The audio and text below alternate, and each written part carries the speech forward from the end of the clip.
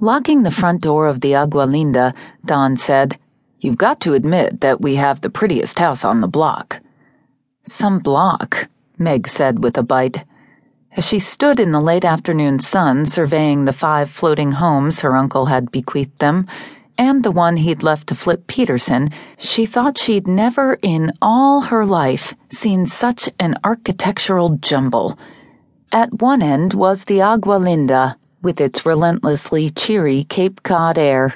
At the other end was Flip's Flying Onion, with a mosque-like dome and cupola grandly ornamenting the roof.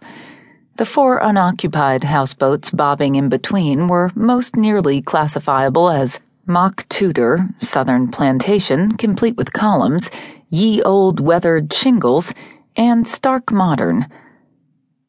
Don gave Meg a little shake. "Are you the Meg Duncan who used to kick and scream every time we drove through one of those New England towns where all the houses on Main Street matched perfectly? I seem to remember you muttering, 'Unconstitutional,' when you learned there were town ordinances requiring everyone to paint white, have black shutters, and wear red Shetland sweaters." Meg had to laugh at his exaggeration. She reached up to clasp the hand he'd left lying on her shoulder. "You never let me get away with anything," she sighed.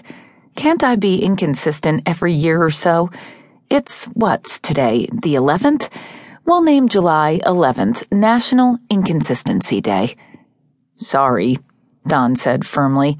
"It's the unwritten part of our marriage contract that we make each other toe the line. Besides, today's the 12th. Again, Meg felt a flutter of panic. How could she not know what day it was? Meg Duncan was someone who knew the day and the time and what the president had said at his last press conference, and who was on the Davis Cup team. Swaying slightly, she steadied herself against Don, unsure whether the dock was moving or her legs were echoing her undulating mind.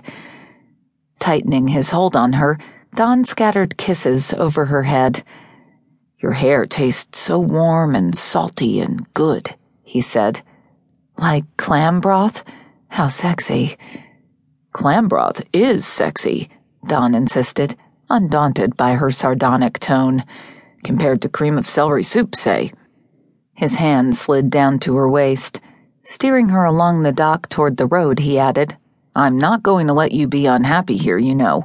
I'm not going to let us be unhappy."